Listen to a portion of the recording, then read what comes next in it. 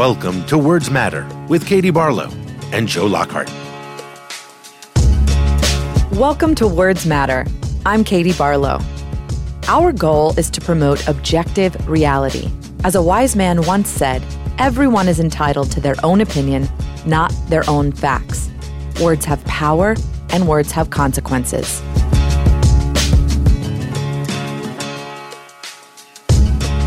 Our guest this week is a celebrated historian and the award-winning author, co-author, and editor of more than 30 books. Most of these works focus on American presidents or people we know because of presidents. Professor Douglas Brinkley is the Catherine Sarnoff Brown Chair of Humanities and Professor of History at Rice University. He's a CNN presidential historian and a contributing editor at Vanity Fair. Professor Brinkley, welcome back to Words Matter. Well, thank you for having me. I love being with you guys. So last week, public impeachment hearings of President Trump began in the House Intelligence Committee, and pretty much everyone who does not appear on Fox News or The Rush Limbaugh Show proclaimed that the proceedings were historic. And today we wanted to tap into your expertise here and discuss that history and how the current impeachment proceedings fit into it, rather than focusing on the minutia and the day-to-day headlines, of which there are many so far. So before we jump into the history lesson, Professor Brinkley, we had you on the show back in the middle of August, and we reviewed the transcript and were surprised to find impeachment wasn't mentioned once. Neither was Russia or the Mueller investigation. We talked a lot about Donald Trump, but by mid-August, the threat of him being impeached seemed to have passed. And then, just 5 weeks later, Speaker Pelosi announced the start of the current impeachment inquiry.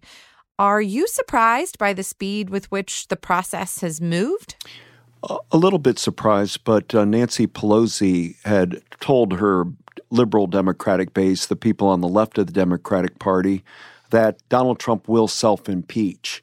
She said that right after the Mueller report, that eventually he's going to do something that's so cut and dry, all you have to do is wait and hang. And that got her into, some people on the left did not like that Pelosi didn't want to impeach during the Mueller investigation or at the time of the report.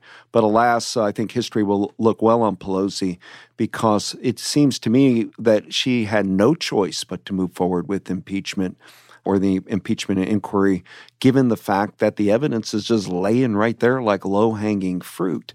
And so I find this as a time of civic learning, of reminding ourselves of how wise the founders were to find a way to rid or at least dent or punish a president that abuses power or does something to undermine our democratic principles. And Donald Trump has surely done that. So we're going to employ the history professor part of your resume here. Going back to the founders, there's a lot of discussion now that this is not a criminal trial impeachment. It's a political exercise. But I think there's a little bit of a difference between a political exercise and a partisan exercise. How do you interpret what the founders were getting at the beginning? You can read, which a lot of people are commentating on, reading Alexander Hamilton in the Federalist Papers, but leave it to Ben Franklin to cut to the crux of it. And Franklin said, in other countries you have mobs killing of a leader or you have an assassination. What we want in the United States is a way to not do that, but we have to pass some kind of punishment on what Franklin called obnoxious behavior. And they purposefully left it quite elastic, what is high crimes and misdemeanors.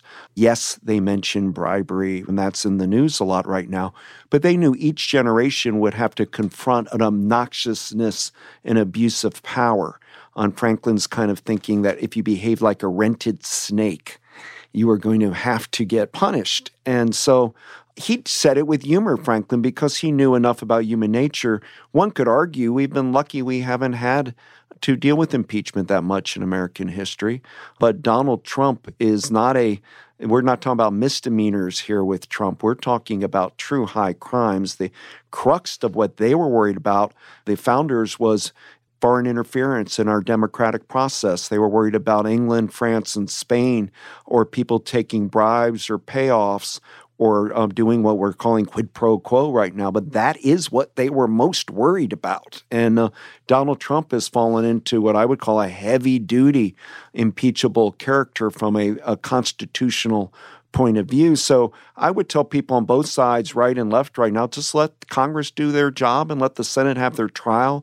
Donald Trump might be reelected, and he also might be thrown out, but he will always be wearing the eye in history. It will be something that will haunt him to a certain degree that he let things get this far down the line.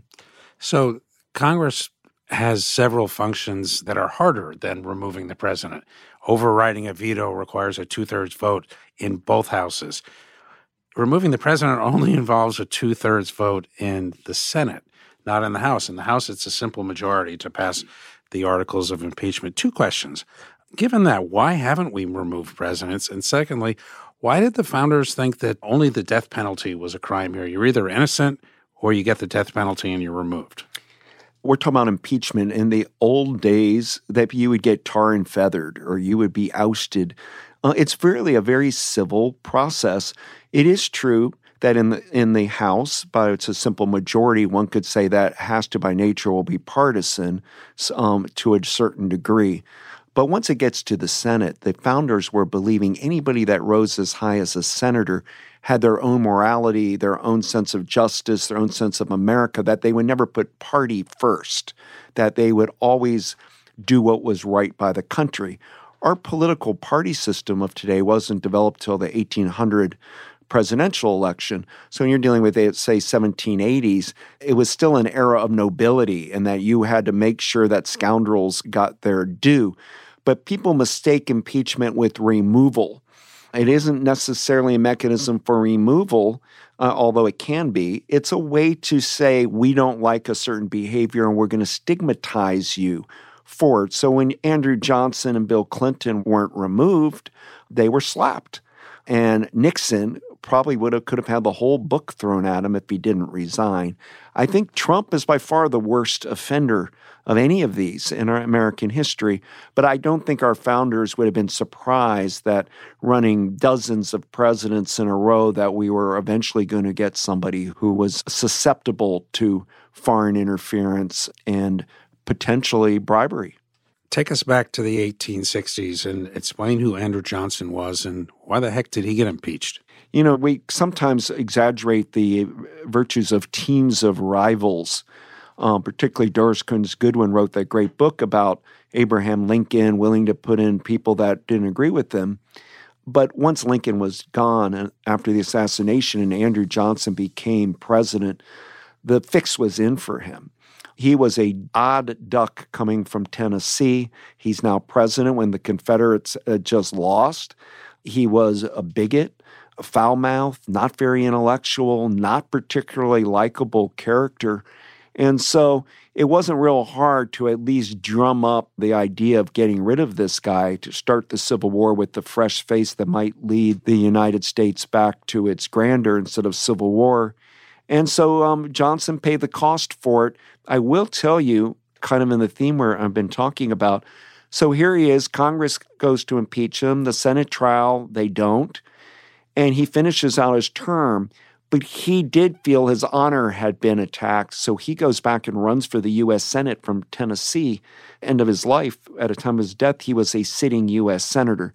So while in Nixon, we talk about, Nixon had to resign and flee to San Clemente. Well, he came back and became the Squire of New Jersey, wrote best-selling books, was popular on television. President Clinton would consult with Nixon on foreign affairs. So this isn't a death sentence when we deal with impeachment on a president. It is simply a kind of way to say there are boundaries of the moment, and a president has far exceeded those in one realm or another.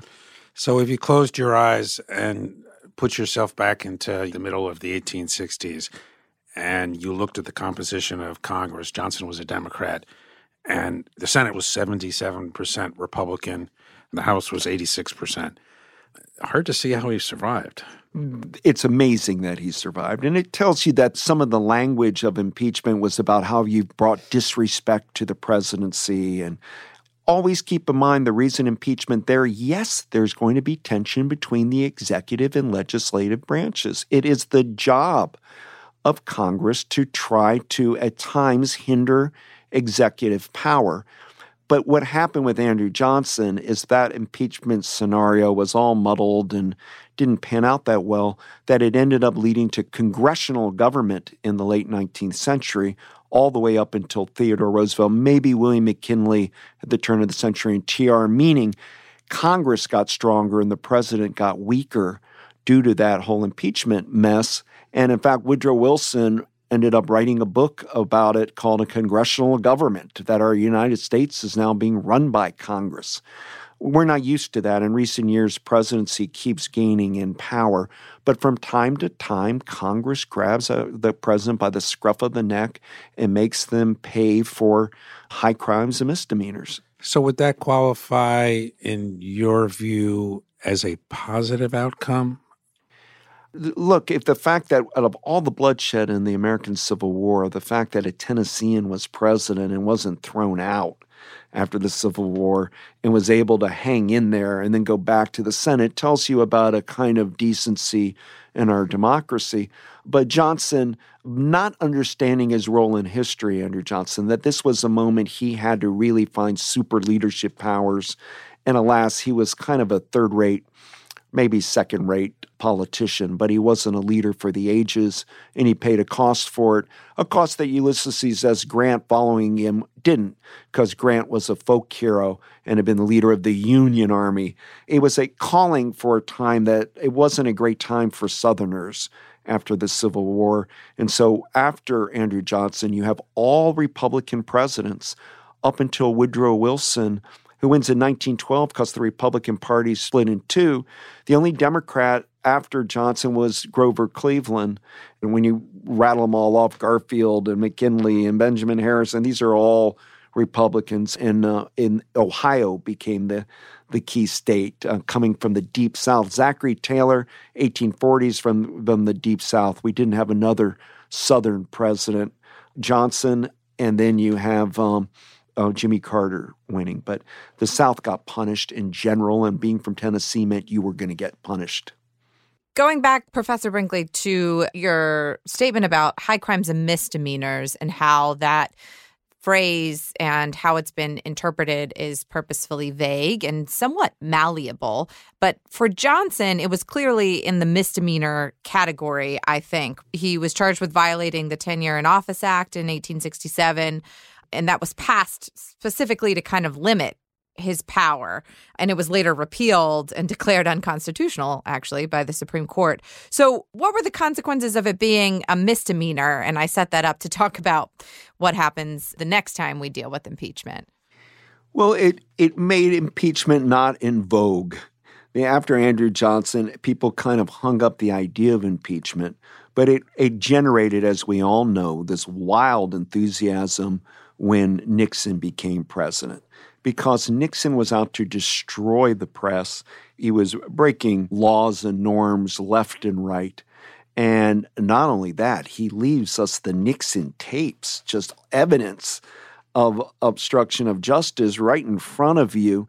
And so impeachment became also a term for punishing Nixon for continuing the war in Vietnam, widening it into Cambodia and Laos. And it was, let's get Tricky Dick out of the office, and impeachment's the way to do it. I would say since Watergate and the impeachment proceedings with Nixon, it's now become a word that's resurrected constantly in American presidential politics. It was used a lot for Ronald Reagan during the Iran-Contra. Should he be impeached for this? George W. Bush, people were clamoring for impeachment due to the war in Iraq when there were no weapons of mass destruction, as he had claimed. And so the word impeachment gets bandied about in a partisan way of getting rid of the president you don't like. However, with the case of Donald Trump, there may be a partisan element to it, but the evidence is so overwhelming that it's exactly what the founders were most concerned about, which is foreign interference and influence in American democratic political system. That's what happened in the Ukraine. And so that's why I say you can't get around it. Pelosi was in a position, I'm not sure it's good politics for the Democratic Party right now. That's one reason they're moving quickly on it, perhaps not to have it bleed too much into 2020. But for Pelosi and the Democrats to have done nothing once we had the conversation of Trump and the Ukrainian president, that would have been malfeasance, delinquency of duty on the part of the Speaker of the House.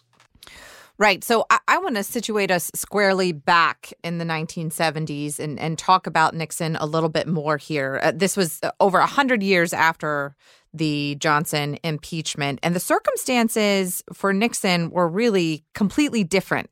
Nixon had just won re-election in 1972 by a huge margin, larger than almost anyone besides FDR and George Washington. But the charges against him, unlike Johnson, were clearly in the high crimes category and perhaps represented several different things to your point that you just made.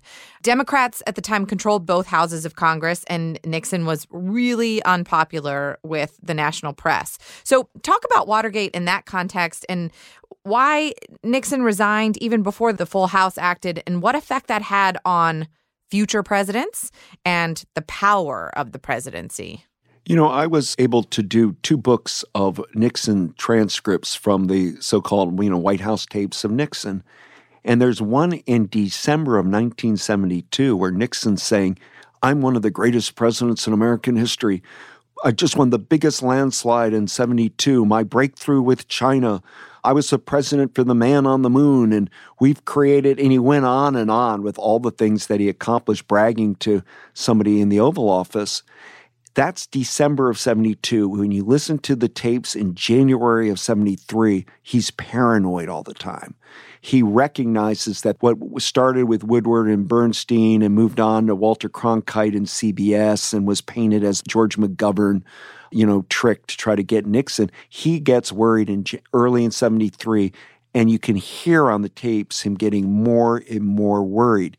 Nixon, unlike Trump controls the Republican Party today. Nixon had not controlled the Republican Party of his day. Many were angry at him. Famously, Barry Goldwater will end up saying that Nixon lied to me face to face, and I don't back a man who lies to me to my face. But there were also these people that were angry that Nixon created in the Republican Party, that he created the Environmental Protection Agency and clean air and water. He was buying into the regulatory culture of the New Deal and Great Society. And so many anti-regulatory Republicans really didn't like Dick Nixon. They thought all Nixon was worried about was being reelected. So he had not built his Republican base around him in the way that Donald Trump has. So it wasn't surprising in a more bipartisan era on Capitol Hill that a number of leading Republican senators said, to hell with Nixon, get rid of him. We'll have Gerald Ford as president. I'm not going down the drain of history as defending Nixon.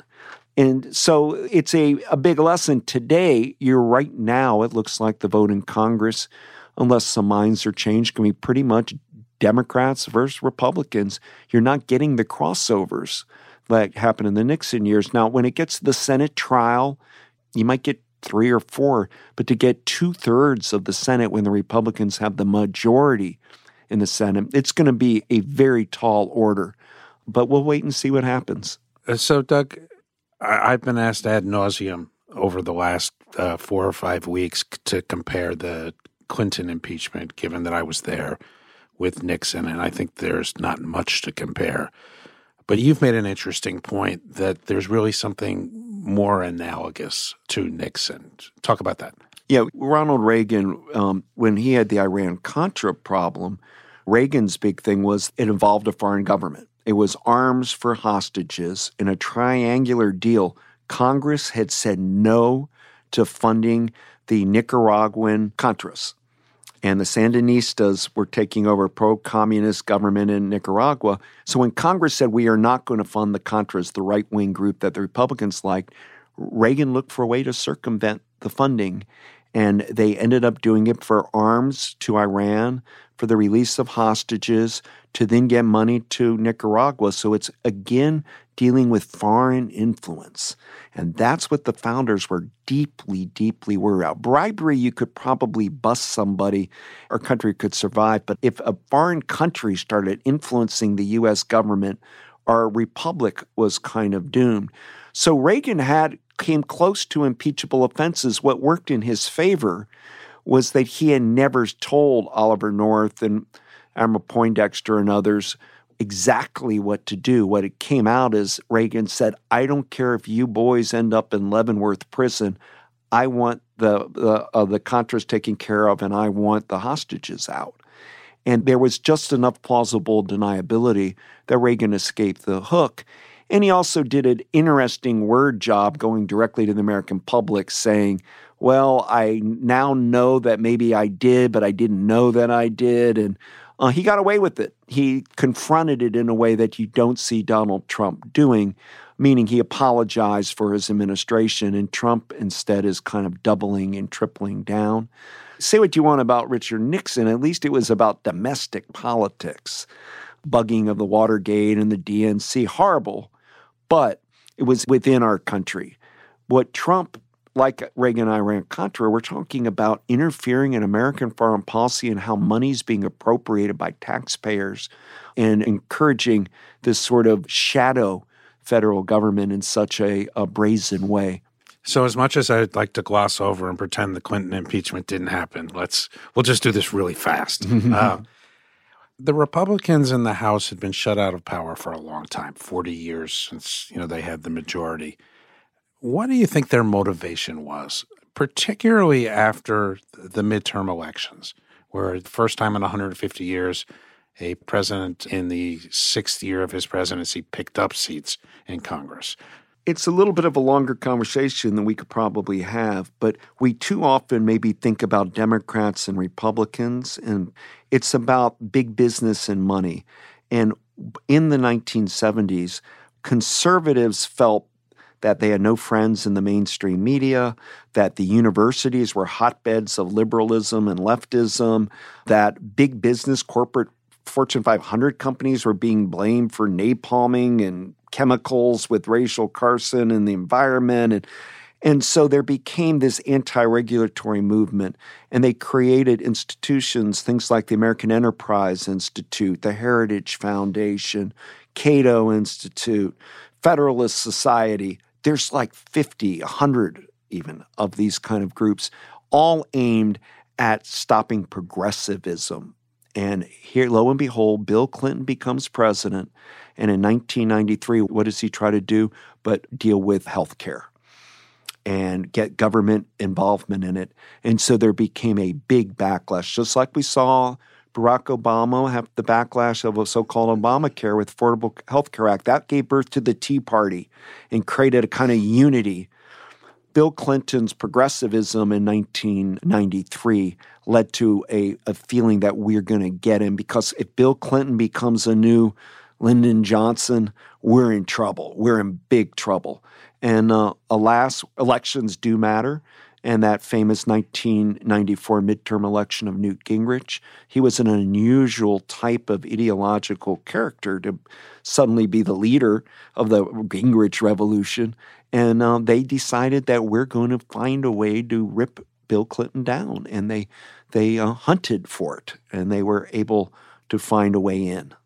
There's a famous conversation between Newt Gingrich and Erskine Bowles, who was the president's third chief of staff. And Erskine had a good relationship with Newt, and he went up to the Hill one day to talk about the budget. And he took Newt aside and he said, Congressman, why are you doing this? And Newt looked at him and he said, because we can. Exactly. And Nixon had a great line during the Watergate when he said, I don't blame the Democrats and some Republicans, my enemies, because I gave them the sword. And if I would have had tapes of my opposition, I would have used them too. I mean, politics is a blood sport. It is rough and tumble. And Bill Clinton, it's amazing how well you guys all survived all that, but he did. And it's to my point, though. I mean, Bill Clinton got out of the impeachment. He was more popular than ever. He could have won a third term most likely in 2000 if he could have. But does he pay a cost? Yes, because at times like this, people keep reminding you of it. And that has to be hurtful for the ex-president. But history looks at it in a different way. And in Bill Clinton's case, the balanced budget, the surplus, NATO enlargement, on and on, everything of those years. And we see him as a very successful president, so much so that his wife ran for president and won the popular vote, the first woman ever. May have lost Donald Trump, but it tells you there was still a lot of gas in the Clintons' political tank for the former First Lady and to go that far. You talked earlier about impeachment after Johnson not being in vogue. Is one of the results of the Clinton impeachment is impeachment's now in vogue? Yes. I think after Bill Clinton, it seemed to a lot of people that it was an overreach with impeachment in the 90s. And after that, after Bill Clinton, every president is basically being threatened with impeachment. What's stunning about our time is Donald Trump really has given them reason for it. Obama didn't have anything impeachable, or George W. Bush, or, pundits may have thrown it out there. A couple of rogue politicians may have called for it looking for a headline, but it didn't have a real movement to it. But Trump, I believe, misread the Mueller report. I read it and thought, wow, he is Houdini. He barely escaped by a iota. What a lucky guy. And that now he might be able to move with that behind him and have open runs. His philosophy, Donald Trump, is always to punch back. And he immediately took them. The day of the Mueller report, Trump is saying, now I'm going to go after my Democrats who were behind the Mueller report. And that's Nixonian. That sense, I'm going to destroy my enemy. Bill Clinton, in my mind, it's amazing human being because he's able to deal with people like Ken Starr and Newt Gingrich without hatred. I think his faith, I don't know how he does it, but anybody who goes after you the way they did to him, you would think you would have a disdain, but instead he's learned how to process it. President Clinton would say, you can't seek forgiveness until you've forgiven others. So I think it is a remarkable difference between President Nixon and we'll see with Donald Trump. So I want to talk about, to your point, Professor Brinkley, what happened after the Mueller report and how Trump behaved and how that is being charged or presented in these impeachment proceedings and how you rank the charges against President Trump, the evidence so far in the context of the previous three impeachment inquiries. So we've seen former prosecutors and others saying, we could look at bribery here, we could look at extortion here. I even heard someone reference the Hobbs Act, which has to do with affecting items and articles in commerce.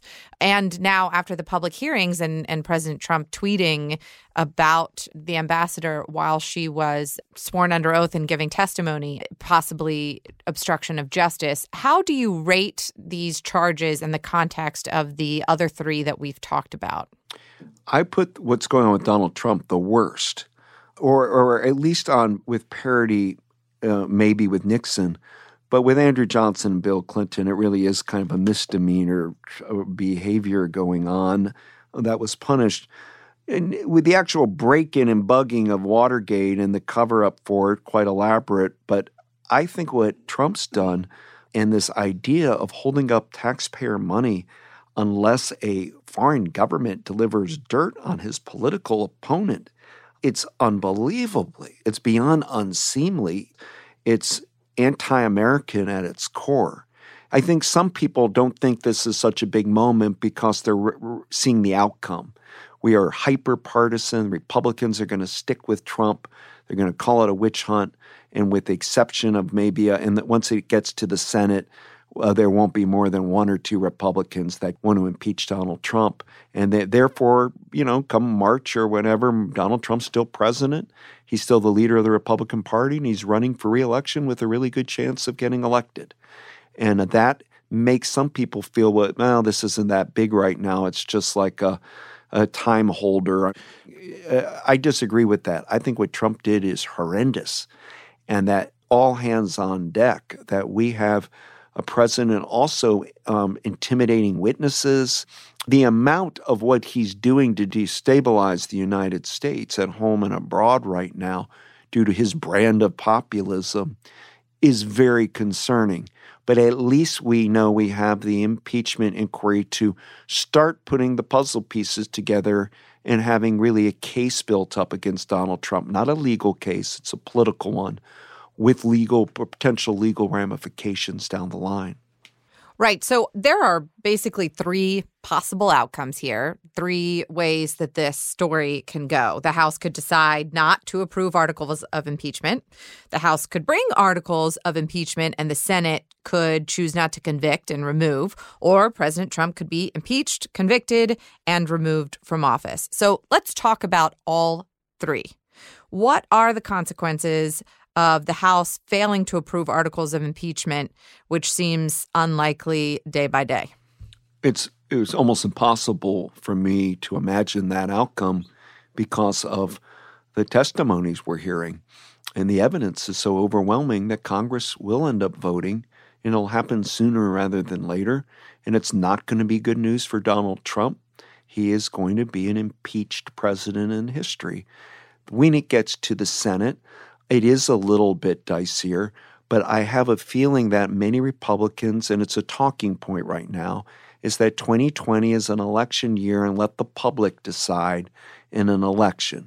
That Nixon had already won an election, so it would have been a long, basically 4 years of him in power if they didn't pick up the impeachment drum. Where with Donald Trump, there's a lot of Republicans that are saying, you know what, I don't like maybe what Trump did, but November is not that far away, and why don't we let the people decide how bad it is? And that's where I think it's going to fall, that Donald Trump will only have a few Republican senators that turn on him and that he will stay in office. But we don't know what evidence is going to pop up yet. I mean, we don't know what news coming. But for leading Republican senators to go from a removal to become the butt of hatred by the Republican right of today, to be mocked by Sean Hannity and the Drudge Report on down, seems unlikely. You'd have to be real profiles in courage, and people go back to the Nixon years when Howard Baker and all these Republicans. That's a different America. Yeah, I want to pick up on that. There seems to be the bipartisanship of particularly the Senate Select Committee on Watergate has reached mythic proportion. But if you listen to people like Scott Armstrong, who's written about this, the Republicans weren't as bipartisan as they seemed, and they were giving reports to Nixon at the end of every day. There was some games that were being played, but in public, they stood up and acted the part of statesmen. What's changed? The politics haven't necessarily changed. I mean, Republicans still want to fight for their team, Democrats for their team. But there was a premium in 1973 in the summer on looking like you cared about the country in front of your party. That seems to be gone. How did that happen? By 1980, you had the Reagan Revolution. And Reagan's big idea for conservatives to survive is a Republican doesn't criticize another Republican, that in unity, conservative movement has strength. And the fact that many people were so afraid of conservatives, and then Reagan proved to be a durable two-term president that helped end the Cold War, Republicans tended to be more unified.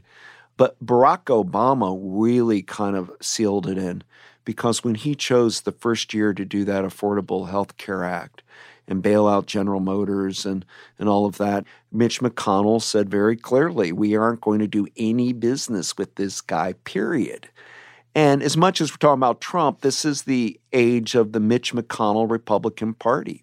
They have decided that it's just a game politics. In the end, it's all about money. And if Donald Trump is getting us Supreme Court justices, federal judges, and is able to deregulate things, open up coal mines in West Virginia or Greenlight Keystone Pipeline through the heartland or drill the Arctic National Wildlife Refuge, that this guy's worth us all sticking by him. Because if we lose Trump, the coalition will all break up.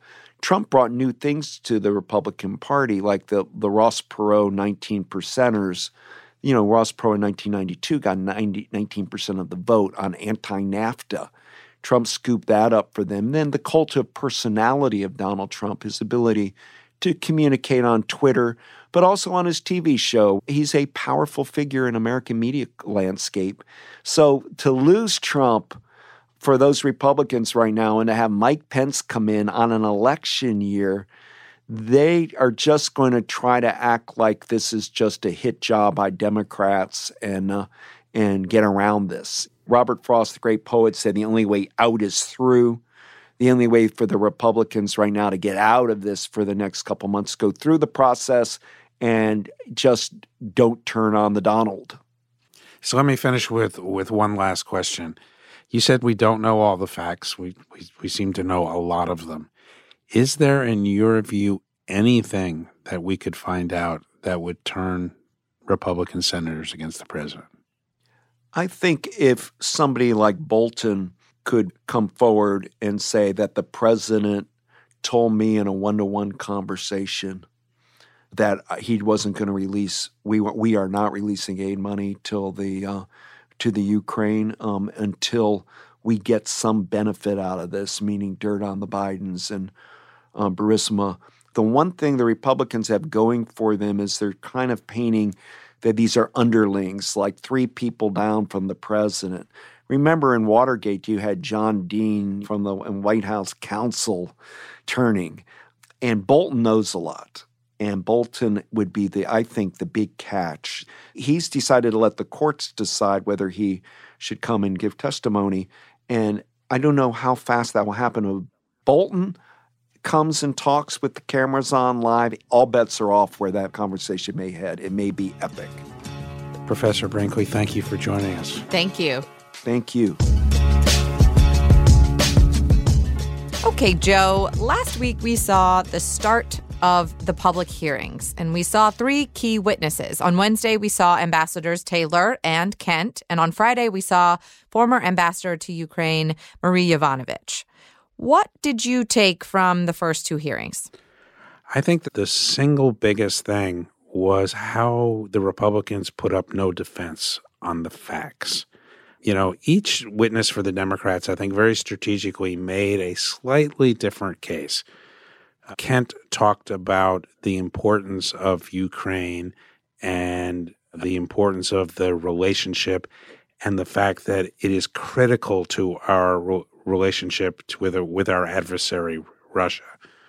Taylor had the on-the-ground experience. He talked about going to the front lines and seeing Ukrainian soldiers fighting and dying while they were waiting for our aid.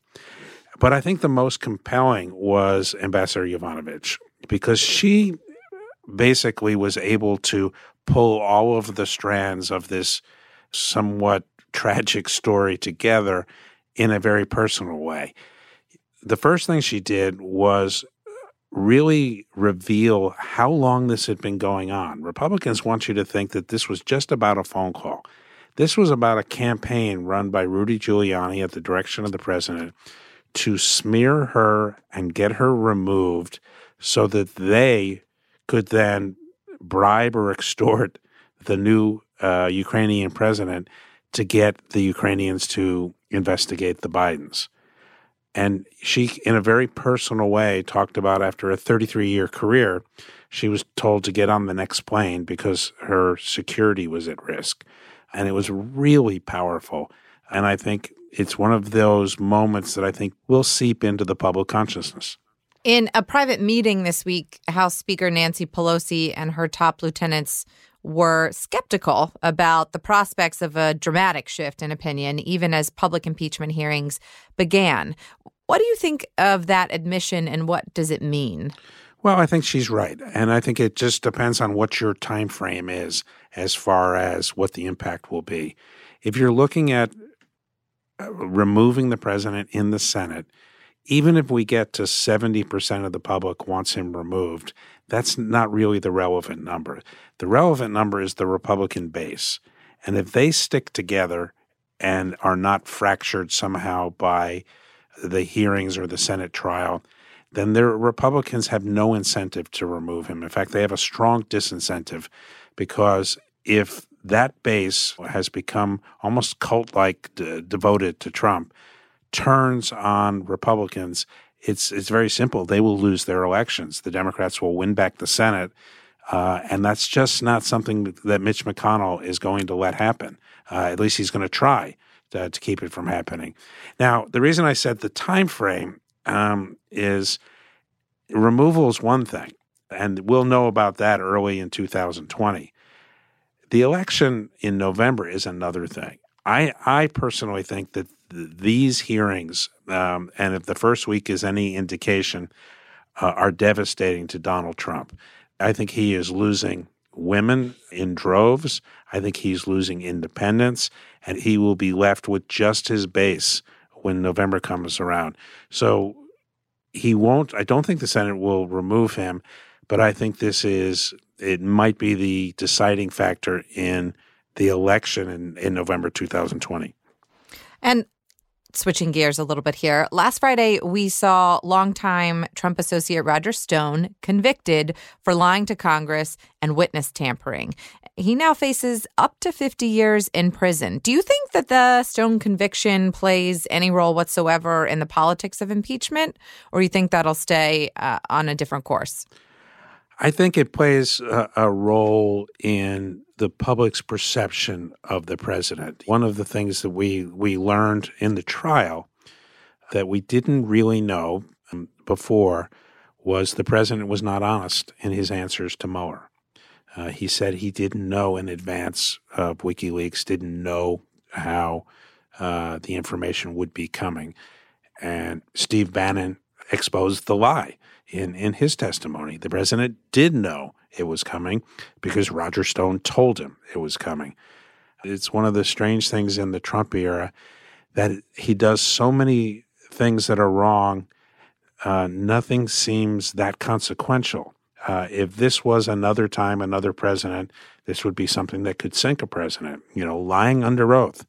I've been through this a couple of times and had that debate over the last 20 years. But I do think it's relevant, not necessarily in the impeachment hearings, because I think they're going to use what prosecutors call thin to win strategy of just trying to get him on where they have an ironclad case rather than the kitchen sink strategy of throwing everything in. So I don't know that it'll have an impact there, but it will have an impact in the election. It will have an impact in the debates if Trump decides to debate his Democratic opponent. So it is significant. One of the Republican talking points last week was the trio of ambassadors were providing hearsay testimony because they had no direct contact with Trump. As a lawyer, I'd like to point out there are 23 written exceptions to hearsay in the federal rules of evidence, but that's beside the point. This week, we'll see Ambassador Gordon Sondland, who did have direct contact with President Trump. What do you expect from the Sondland hearing? Before I get to Sondland, drop a bomb on the Republican argument, and it's gaslighting at its best.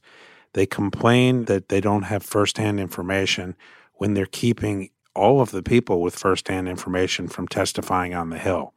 We could solve this problem if John Bolton found a way to sit in that witness chair, or if Mick Mulvaney found a way to sit in there, or Mike Pompeo.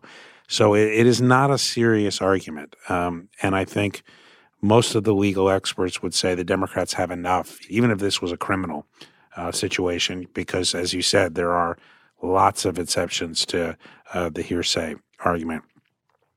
Sondland is the big wild card, and I think his testimony will be the most closely watched because he's told two different stories. He told a story where he tried to defend Trump in his original testimony, and then he told a second story when he was trying to avoid being charged with perjury. So my guess is he's going to look out for himself in this hearing. This might be an explosive day of testimony because he does have firsthand information. We now know that he spoke to the president directly on this, and the president was pushing for the investigation so loudly that people in a restaurant heard it. It's the one witness that I don't even think the members of the committee know what he's going to say. which, will increase the drama. But my guess is he will take care of himself first.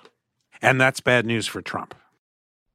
And finally, Joe, you had a piece in CNN where you talked about actually being a 13-year-old boy that got to watch the Nixon impeachment hearings and your experience over the course of now your third impeachment.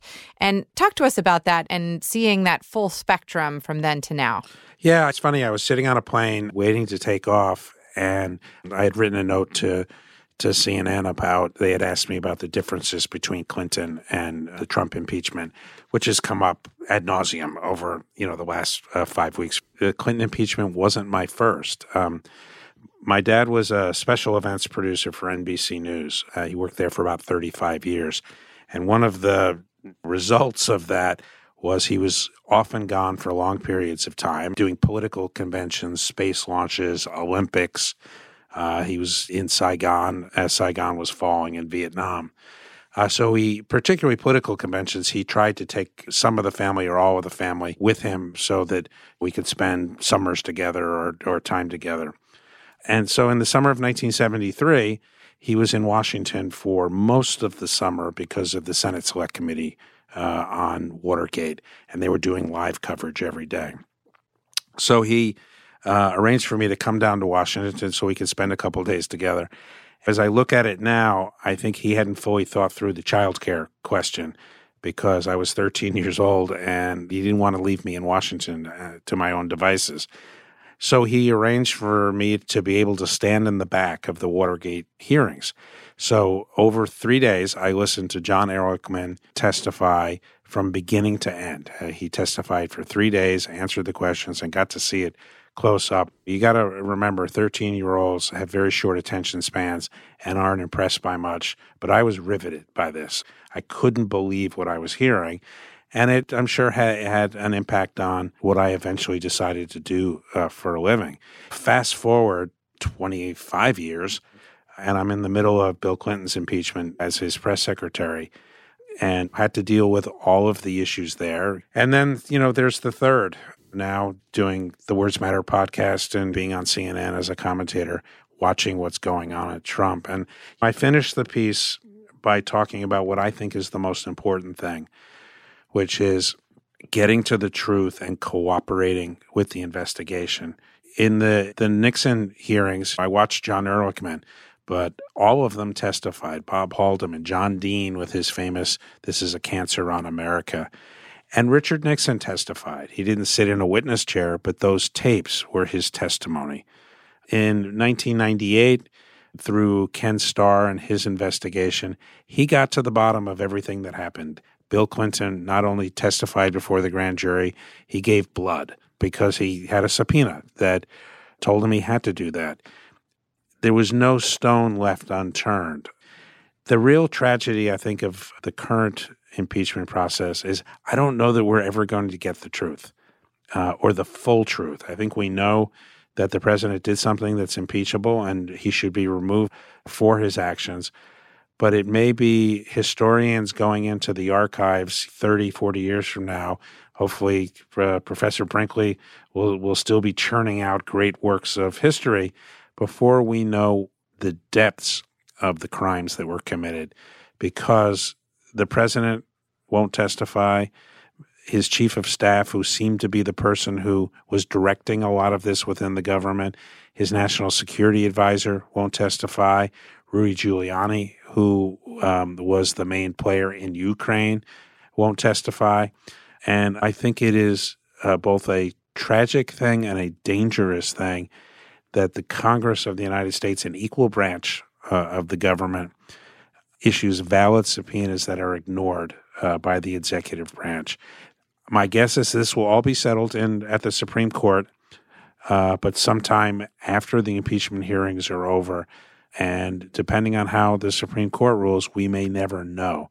I'll finish with being struck by something Professor Brinkley said, which is one of the results of the Johnson impeachment was Congress re-emerging as a force in running the government and sort of reducing executive power.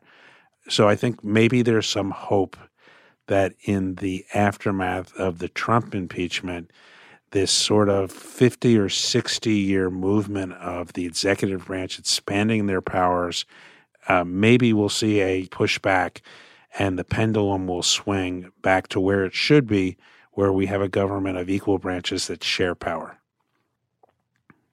I've run out of words. All right, Joe. Well, we appreciate your thoughts, both in your piece on CNN and here, and we'll see what happens next. Thanks, Katie. We'll see you next week. Thank you for listening to Words Matter. Please rate and review Words Matter on Apple Podcasts and other podcast providers.